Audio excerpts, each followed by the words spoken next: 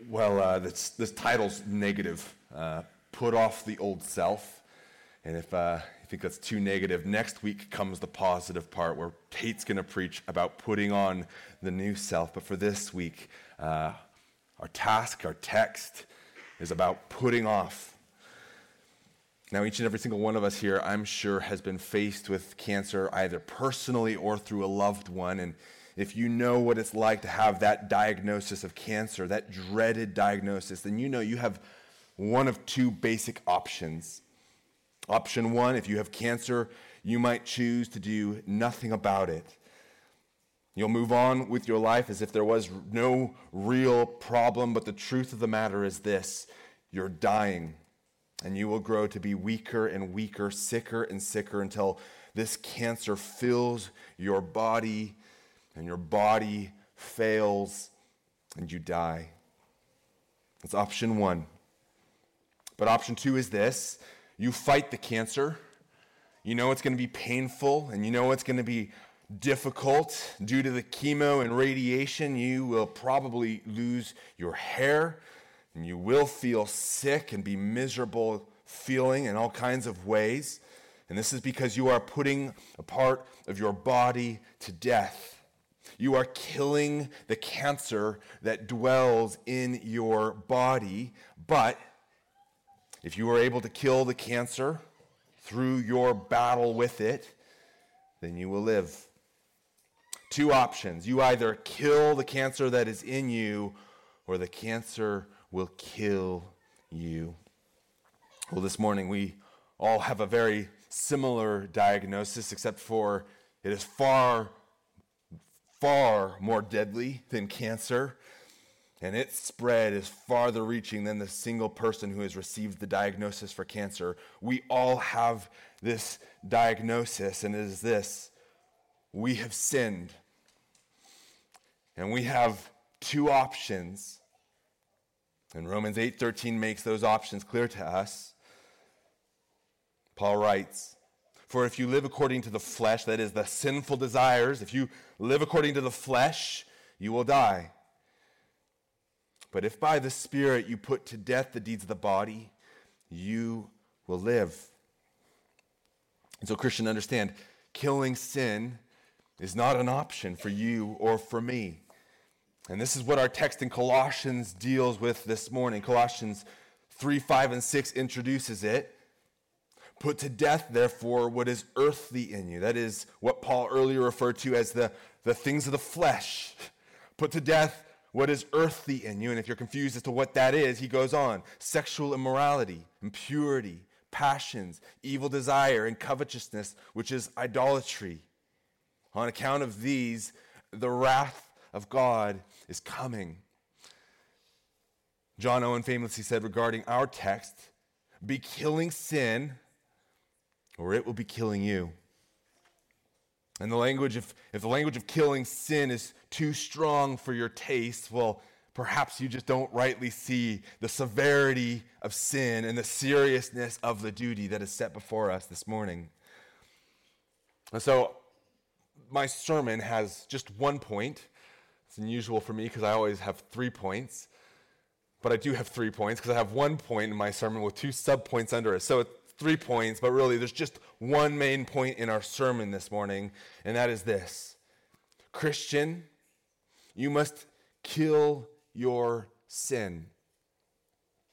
If you get nothing else from this sermon this morning, I hope you understand clearly there is a command here for us in this text. In fact, it's not just one command, but it's stated 3 different ways.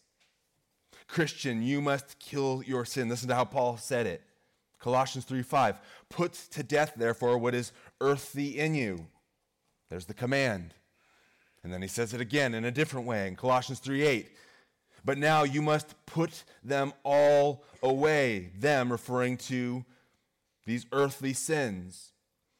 And then a third time in Colossians 3:9, "Do not lie to one another."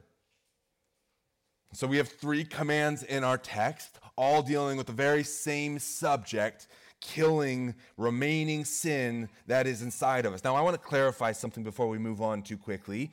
These three commands are not given to us in order for us to try to earn a right standing with God. Or to put it another way, killing sin is not a means of justification. We are justified by faith alone, not according to works. And so to this, John Calvin says, wherever the knowledge of justification by faith is taken away, the glory of Christ is extinguished, religion abolished, the church destroyed, and the hope of salvation utterly overthrown. That was John Calvin.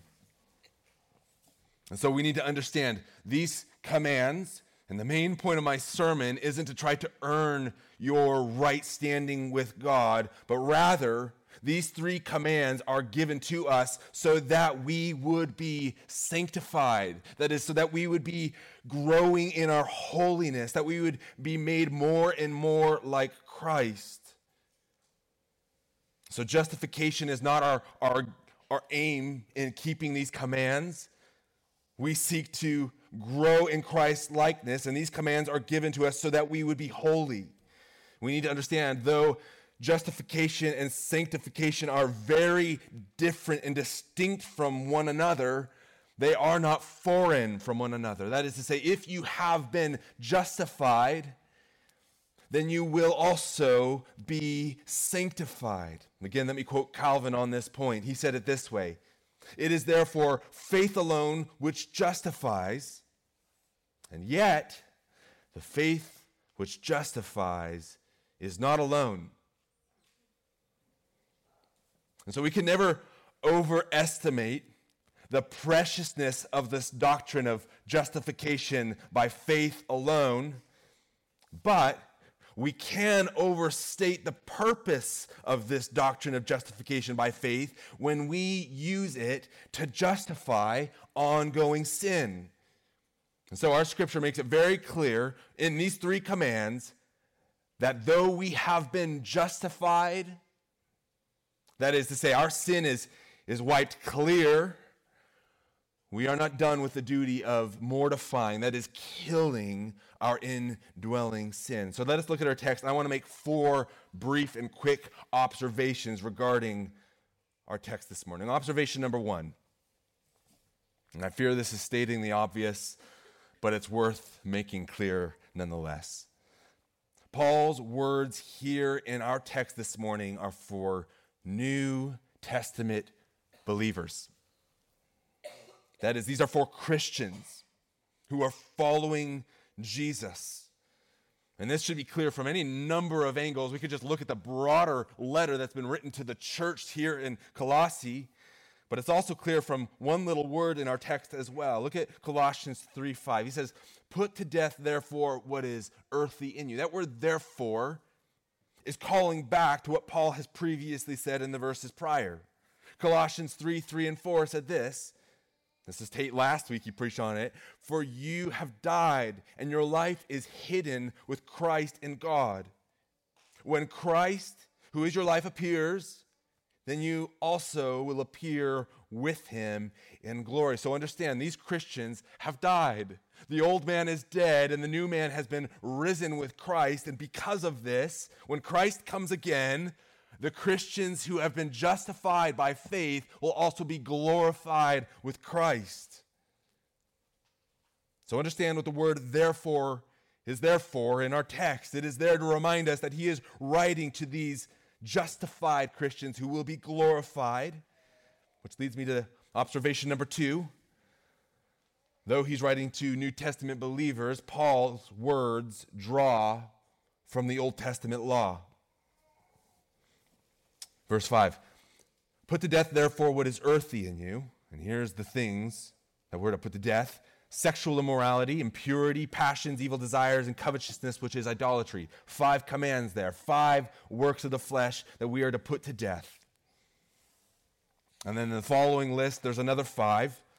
Colossians 3:8-9, "But now you must put them all away: anger, wrath, malice, slander, and obscene talk from your mouth." And then the third command: "Do not lie to one another, seeing that you have put off the old self with its practices."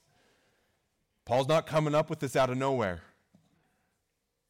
It sounds an awful lot like the law that Moses gave to Israel. Here are the latter 5 commandments from the Decalogue. Exodus 20, you shall not murder. You shall not commit adultery. You shall not steal. You shall not bear false witness against your neighbor. You shall not covet your neighbor's house. You shall not covet your neighbor's wife or his male servant or his female servant or his ox or donkey or anything that is your neighbor's. And furthermore, Paul, who actually identifies covetousness as one of the things that we are to not do, that we're to kill, that we're to put off, he says covetousness is idolatry. And so when we see that our coveting, our desire for things that are not ours, that we are idolizing things, what we also see is that we're not just breaking the latter 5 commandments, but we're also breaking the first part of the 10 commandments as well. So to this end, Paul Washer provides some helpful observation. He says this, quote, there are 2 ways in which the law can be used in the wrong way. The one is to supplant justification by faith, that is through works of the law. That's the first way to misuse it. But the other way is more common today. One of the ways the law is misused is it isn't used at all. See, the Apostle Paul, he seems to have no problem with giving us words that come from the law. But it's not that he just quotes the law. We know Paul does that. He does that all the time. But we should know, how does Paul use the law? Which leads me to observation number 3. Observation number 3. Paul commands Christians to put off what is not lawful. Emphasis on him commanding us to do this. We are the ones who are told to do this work. Yes, he's talking to Christians. Nevertheless, their position with Christ does not prevent Paul from giving clear commands which he expects them to obey. Listen to how he says it in verse 8 again. But now, you must put them all away. Very clear, I think, as to what that means. You must put them all away. And if there's any confusion as to what it is that we're to put away, he makes it all the more clear when he lists it out. Anger, wrath, malice, slander, and obscene talk from your mouth. Now, I love reading commentaries. I really do. I think more than any other kinds of literature that I've ever read, I've read commentaries. I've read tons of it over the years. They help me to understand difficult parts of Scripture, and there are many difficult parts of Scripture to understand, but this just isn't one of them. This is very clear, and we hardly need any more explanation to understand what he's telling us to put away. When I tell my son to put away his toys, he knows what I mean. And what I don't mean when I tell him to put away his toys, I don't mean to say, hey, go get your mom to put away your toys. And I don't mean for him to go get his sister and to tell her to put away his toys. But when I say, put away your toys, son, he understands that I'm telling him to do something. And so it is. Now, Christian, you must put these all away. Anger, wrath, malice, slander, and obscene talk from your mouth. And if there is any remaining confusion as to how we're to put these sins away, he gives us another way of putting it. Do not lie to one another. I want us to see clearly we have a duty here in this text. We are given 3 clear commands, each of them similar to the other in one way, shape, or another. We are to put to death our sin. We are to put away our sin. We are to not lie to one another. We are given these commands, though we are Christians, and so we ought to obey them. And this leads me to observation number 4. It's the most encouraging of all these observations I've made so far. Paul is commanding Christians to kill their sin because Christians still have remaining sin. Now that's discouraging in one sense, but it's good to know that you can still be a Christian even though you still have remaining sin. You see, some of us might be concerned after having heard all of these commands that perhaps because we've sinned this last week, we might not be Christians. Paul told us not to lie, so we shouldn't even lie about it. Let's be honest. Some of us have sinned even this morning on our way to church. Perhaps even during this very sermon, you have sinned because you have had evil desires. unclean thoughts, because you're angry with someone, because you have slandered someone, because you have lied to someone. Can such a person be a Christian?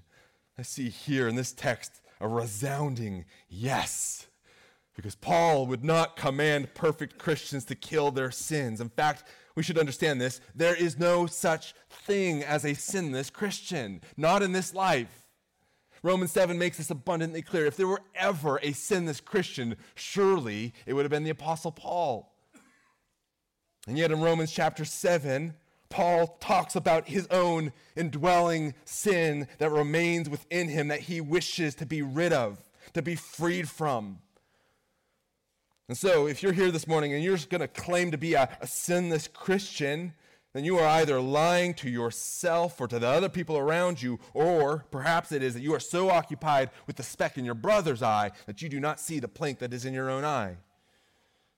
But John tells us that if we say that we have no sin, we deceive ourselves, and the truth is not in us. And so, Christian, take heart. Are you a sinner? Then you have a Savior who has grace for you. You have a Savior who not only forgives your sin, but here in our text we see there's a Savior who has given us power to kill sin.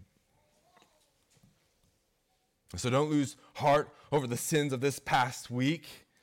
Romans 8:1 tells us there is therefore no condemnation for those who are in Christ Jesus. Do you know the difference between an unbeliever and a believer who loves Jesus? I'll tell you, it is not that the unbeliever sins and the believer has been freed from sin once and for all. They have been freed, but there's still an ongoing battle going on. So understand, both the sinner and the believer, that is the unrepentant sinner, and the sinner who is repenting in sin, they both are going to sin. But here's the difference. The difference is this: the unbeliever sins and they love their sin. They delight in their sin, and so they continue to walk in their sin. We need to understand further. You might even profess to follow Jesus, but understand, a tree is not known by simply their profession. A tree is known by their fruit. But the Christian, he sins too. So what's the difference between the Christian who sins and the unbeliever who also sins? Here's the difference. Though the Christian also sins, when he sins, he mourns his sin because he hates his sin. And so he repents of his sin and turns to Christ. And then he asks Christ for the Spirit so that he might have the power to kill his sin. Let me illustrate it in this way. I'm going to pick on my kids. My kids are almost 2 and almost 4. And there's a big difference between my daughter Lydia, who's 2, and my son Peter, who's almost 4. Both of them, when they eat their food, couldn't be further apart. When my daughter eats yogurt, she doesn't think it's for eating. She thinks it's for wearing. And so when she eats yogurt, perhaps maybe 1/4 of it makes it into her mouth, but the remaining 3/4 of that yogurt is everywhere else. It's on her, it's on the table, it's on the chair, it's on the floor. It's such a messy affair that after she eats yogurt, she's due for a bath. But here's the worst part of it all. When she eats yogurt, or better yet, when she wears her yogurt, she doesn't even seem to care. But that's not how Peter eats his yogurt. When he eats his yogurt, it's not that he doesn't spill it on himself. He still spills, and he still makes a mess. But when he does, he hates it. He often won't even take another bite until he is clean. He'll even go so far as to demand new clothes altogether before he can continue on with eating his yogurt. So what's the difference between my kids? They both spill their yogurt, but the difference is this. One would live in the yogurt if her mother did not clean her, while the other wants to be clean from the yogurt, whether or not dad has the energy to do it. So it is of the unbeliever and the Christian. We're both going to sin. But the difference is not that we sin, one sins and the other does not sin, but the difference is this: we're going to respond to our sin differently. And so let us ask ourselves this question: do you love your sin? I hope not. I hope you hate your sin, and I hope this hatred for your sin causes you to repent of it and then to go further and kill it. So understand, Paul, he's not commanding us to kill sin because he wants to take away our fun and to make our life miserable. He's telling us to kill the sin which we hate, because the sin which we are to kill is seeking to kill us. And so let me quote from John Owen once again. Do you mortify? Do you make it your daily work? Be always at it whilst you live. Cease not a day from this work. Be killing sin, or it will be killing you. You're being dead with Christ virtually. You're being quickened with him. That is to say, you being a Christian.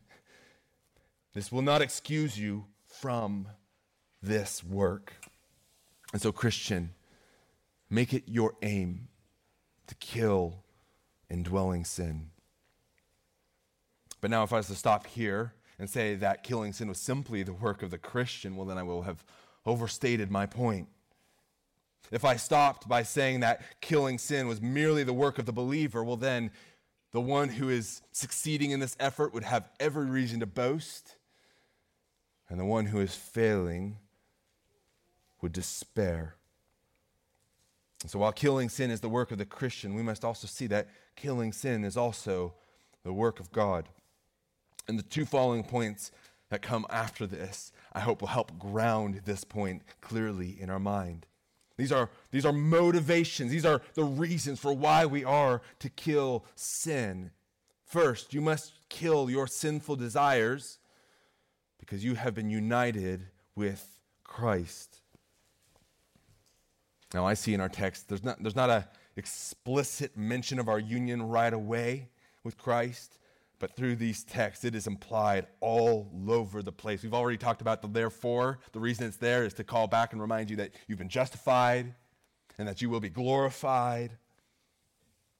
And so let's consider, though, the first list of these sins that we are to put to death. And I want to see this. The first list of sins are distinct from the second set of sins, and that the first set of sins are all about desires. They're about cravings.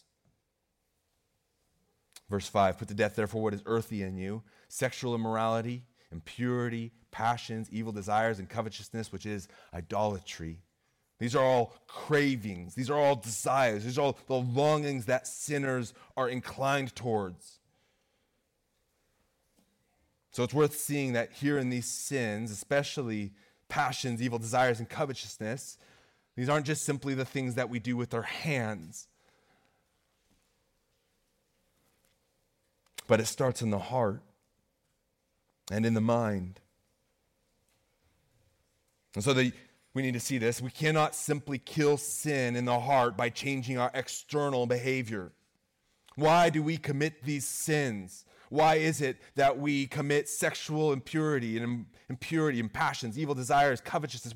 Why do we do these things? It's because we're enticed by them. We're drawn to them. And we crave forbidden fruit. James puts it this way: but each person is tempted when he is lured and enticed by his own desire. And so to this end, one Puritan writes, Satan presents the bait and he hides the hook.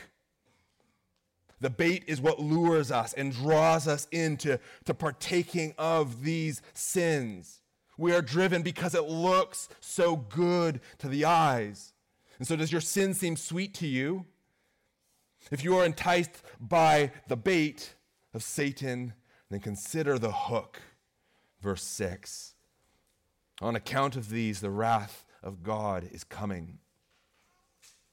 So for those who do not want to put away these sweet sins, for those who do not see mortification as the thing on which they want to do more than indulge in sin, we need to understand the severity of the wrath of God. And so I want us to consider this hook, which is the horror of hell. Now, I do not like horror. In fact, I do not watch horror movies. Last week, we took the youth to a corn maze, and every single time we go, we pass a different corn maze, which is the haunted corn maze. And it seems without fail, every year, one of the youth asks, "Hey, can we go to that one?" To which I refuse. I do not like horror. And so it is, we probably don't like to consider the horrors of hell either. But this is a reality that we cannot ignore. You might consider what you most dread in this world. One of the things that I dread is going to the dentist. And yet what is infinitely worse than going to the dentist is the horror that will be experienced by those who the Lord cast out of his presence and into hell. Hell is the eternal fire that is prepared for the devil and his angels, and those who live in their sin and according to their sin will be cast into hell with them. Hell is the fiery furnace where there is unceasing weeping and gnashing of teeth. Jude tells us that just as Sodom and Gomorrah and the surrounding sins, which likewise indulged in the sexual immorality and pursued unnatural desire, you can see the similarities there to the first set of sins that are driven by desire. Sodom and Gomorrah serve as an example by undergoing a punishment of eternal fire. It is no wonder that Jesus said, if your hand and your foot causes you to sin, cut it off and throw it away. It is better for you to enter life crippled or lame than to enter with 2 hands or 2 feet or to be thrown into the eternal fire.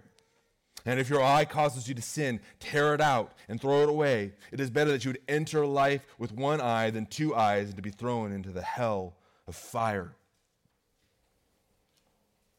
And so hopefully we see why Paul is so serious, using such striking language with why we are to violently kill our sin. Put to death, therefore, what is earthy in you: sexual immorality, impurity, passions, evil desires, and covetousness, which is idolatry. On account of these, the wrath of God is coming. But Paul, he doesn't stop there with the horrors of hell. He continues with these sweet words of relief. Listen to him in verse 7. In these, that is, those sinful desires, you too once walked when you were living in them. Consider in these verses what Christ has done. The words here in Colossians 3:7 have parallels to Ephesians 2. And so when I hear these words, what I hear is not that you did this, but Christ has done it in you. Listen to Ephesians 2:1-5. And you were dead in the trespasses and sins in which you once walked. Do you see that phrase, in which you once walked? Direct parallel to what we see in Colossians 3:7. You were dead in your sins in which you once walked, following the course of this world, following the prince of the power of the air, the spirit that is at work in the sons of disobedience. And here's another similar phrase: among whom we all once lived in the passions of our flesh. You can see the similarity to the passions, the sins of desire, carrying out the desires of the body and the mind, and were by nature children of wrath like the rest of mankind. But God, being rich in mercy because of the great love with which he loved us, even when we were dead in our trespasses, made us alive together with Christ. By grace you have been saved. And so when you hear Colossians 3:7, when he says, in these you too once walked when you were living in them, this is a clear allusion to the grace that God has lavished upon us. So let's understand what's happening here. We were once sons of disobedience. Sons of disobedience crave to disobey because we are by nature children of wrath like the rest of mankind. But God has made us new. He has changed us from a child of wrath, and now we are children of God. And so now you no longer desire sin like you once did, but instead you say with Christ, who is your brother, my food is to do the will of him who sent me. This is what a son does. A son longs to do what pleases their father. So when Christ saved us, our desires changed, such that we would say with Paul that we long to be filled with the knowledge of his will and all spiritual wisdom and understanding, so as to walk in a manner worthy of the Lord, fully pleasing to him. This is what grace does. Yes, it pardons sin, but it also gives us the power to kill sin. This is why Paul, he talks like a madman at times. 1 Corinthians 15, he says, but by the grace of God, I am what I am, and his grace towards me was not in vain. On the contrary, I worked harder than any of them. Who's the one working? Paul. And then he goes, but though it was not I, but the grace of God that is with me. And so it is of all of us. The same is true when we have received the Spirit of God. Philippians 2:13, for it is God who works in you both to will and to work for his good pleasure. There's the will that's been changed by God, that is our affections and our desires. And not only that, but he has given us the strength to work for his good pleasure. And so understand, the new life gives us power and gives us new desires as a result of the Spirit of God who dwells in us. This is why when Paul picks up the same exact conversation, the same exact reality of killing sin in Romans 8:13, he says, for if you live according to the flesh, you will die. But if by the Spirit you put to death the deeds of the body, you will live. Understand, it's not just you doing this, though it is you doing this, but we could say with Paul, though it was not I, but the grace of God that is with me. The Spirit of God is the one working for us to will and to work for his good pleasure. So how is the battle won against sin, Christian? Understand this. It is not mere willpower. Not your own willpower, at least. Plenty of things can be accomplished by just setting your mind to it. You might stick to a diet. You might wake up early in the morning. You might even go to work out of sheer willpower. But killing sin cannot be done with willpower alone, because sin runs far deeper than on the surface. Our wills themselves need to be changed. And so the battle is won not through effort alone, but through the power of God, who is able to change both the will and who is able to make us work. This is why the sin of desire here, this first list, we need to see it is won by having an all-new desire for God. These desires are killed by having an appetite for what is good and right and pleasing. And furthermore, it is won by enjoying and delighting in Christ himself. That's why last week Tate preached on setting our minds on things above. When we set our minds on things above, we are changed. And so Paul says, but I say, walk by the Spirit, and you will not gratify the desires of the flesh. For the desires of the flesh are against the Spirit, and the desires of the Spirit are against the flesh. For these are opposed to each other to keep you from doing what you want to do. Do you want to kill sin? Do you want to stop longing for those desires that God abhors? Then walk by the Spirit. Set your mind on things that are above. You must kill your sinful desires because you have been united with Christ. I might even change that and say you are able to kill your sinful desires because you have been united with Christ. And here's the third point, or the second sub-point underneath of this. You must kill your sinful disdain because all kinds of Christians are united with Christ. The first part of this was about desire, that first set of sins. The latter set of sins that we see here is about disdain and hatred and anger against our fellow man. Listen to Colossians 3:8. Listen to the list, and hopefully you'll see the disdain in all of them. But now you must put them all away: anger, wrath, malice, slander, and obscene talk from your mouth. Do not lie to one another. The lists of sins here are not about the just affections that are bent away from God, but here it's that our affections towards our fellow man are broken. And so like the first list, we should also recognize that these sins don't simply start with the external actions. You might not murder your brother, but if you hate him, you have still sinned.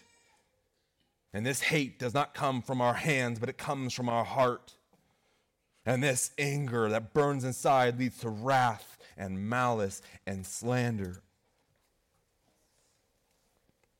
So Paul, he tells us how to put them off. Look at verses 9 and 10. He says, do not lie to one another. And this is how we're to put these sins off. Seeing that you have put off the old self with its practices and have put on the new self, which is being renewed in knowledge after the image of its creator. Notice here that the putting off that Paul's talking about is in the past tense. It was first in the present tense happening earlier, and now in verse 9 he says, seeing that you have put off. It's already happened. You have put off the old self with its practices, and you have put on the new self, which is being renewed. The old man has died already. He has already been resurrected, and you have been united with Christ. And here's the reason, and here's the purpose for that, so that we would be renewed in the knowledge after the image of its creator. He's making us like himself. John Piper says to this point, Christ conquers sin by the new birth, and then he commands us to kill what he has conquered. Paul makes that same point clear when he instructs the Corinthians regarding their own sin that's happening in their own congregation. He says, cleanse out the old leaven, that you may be a new lump, as you really are unleavened. He wants you to be a new lump, but he goes, you already are unleavened. You are already this new lump, and here's the reason for it. For Christ, our Passover lamb, has been sacrificed. And so because Christ has made us new, we can continue to be renewed into the image of Christ by setting our minds on him. Let us consider further, how many of us were ever worthy of grace when we received Christ? Did any of us come to him in our own merit? No, not even close. Remember that Christ forgave you when you were dead in your sins. For one will scarcely die for a righteous person, though perhaps for a good person one might dare even to die. But God shows us his love for us in that while we were sinners, Christ died for us. He lavished his mercy and his grace on us. He forgave us even when we did not deserve it. Christian, how do you kill the disdain that you have for your fellow man?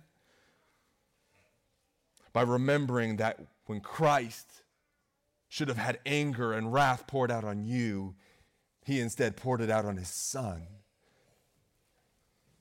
So do you feel disdain towards your fellow Christian? Are you angry? Are you marked by wrath and malice and obscene talk and slander? If so, remember the mercy that God showed you when you were a sinner. And it's at this point, Paul, he bursts forth with a list. And it's a wonderful list. Here there is not Greek and Jew, circumcised and uncircumcised, barbarian, Scythian, slave, free, but Christ is all and in all. Not the lists that he's been going on with before, not the dreadful lists of sins, but here it's a list of all kinds of people. And what makes this list so wonderful is these are people who were once divided and disdained towards one another. But now, they are being united in Christ. Consider the list, the Greeks and the Jews. These are people of different ethnic backgrounds. And not even that, but even they worshiped different gods altogether. Circumcised and uncircumcised. people who were once under the Mosaic law, and then perhaps the Gentile Colossians who have been put under this law by these false teachers. He's saying, no, even both circumcised and uncircumcised, they are brought together because of Christ. I'm going to skip the next two and go to slave and free. Once again, you can see just the different positions in society and how they would have opposed one another and looked down upon one another and disdained one another. And then in the middle of this, we see two other names, two other groups of people, barbarians and Scythians. These people would have been the least cultured people in all the world.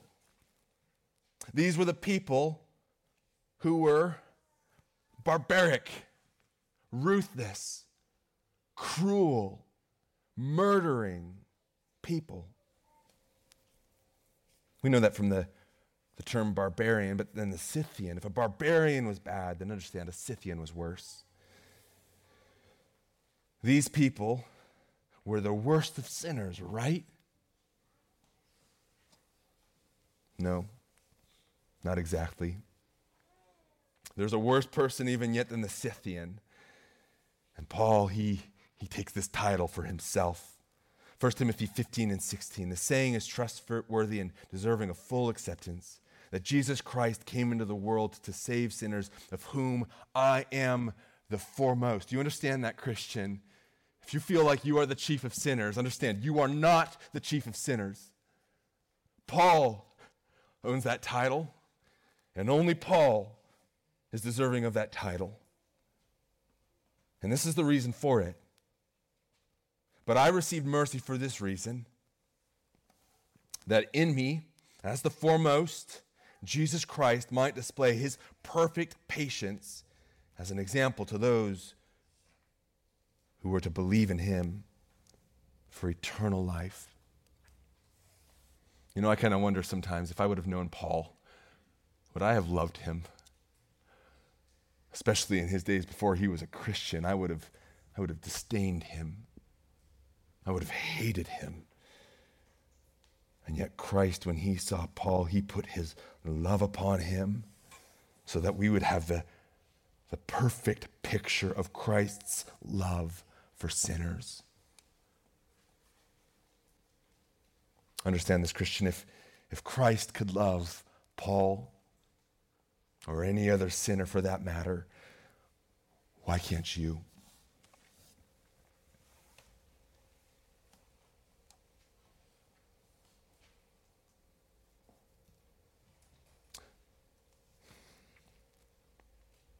Put to death, therefore, what is earthly in you: sexual immorality, impurity, passion, evil desire, and covetousness, which is idolatry.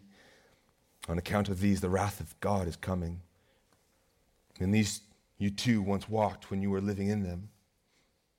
But now you must put them all away: anger, wrath, malice, slander, and obscene talk from your mouth. Do not lie to one another, seeing that you have put off the old self with its practices and have put on the new self, which is being renewed in knowledge after the image of its creator. Here there is not Greek and Jew, circumcised and uncircumcised, barbarian, Scythian, slave, free, but Christ is all and in all. In conclusion, what do we do with this? Well, to the unbeliever, there's a warning in this text for you. The wrath of God is coming upon the sons of disobedience. If you are an unbeliever, I want you to think long and hard about the horrors of hell. The wages of sin is death. But to the unbeliever, there is also an open invitation. There is not Greek and Jew, circumcised and uncircumcised, barbarian, Scythian, slave, free, but Christ is all and in all. That means Christ, he dwells in his people, even when they were the worst of sinners. So to the unbeliever, what is required for your salvation? Must you kill your sin, clean up your act, and be good? No. If you wish to be saved, simply look to Christ and believe in him. And to the rest of us, our call here is simple. Christ has died to set us free from sin. So let us be killing sin in the strength that he supplies. This is our duty, and this is our delight.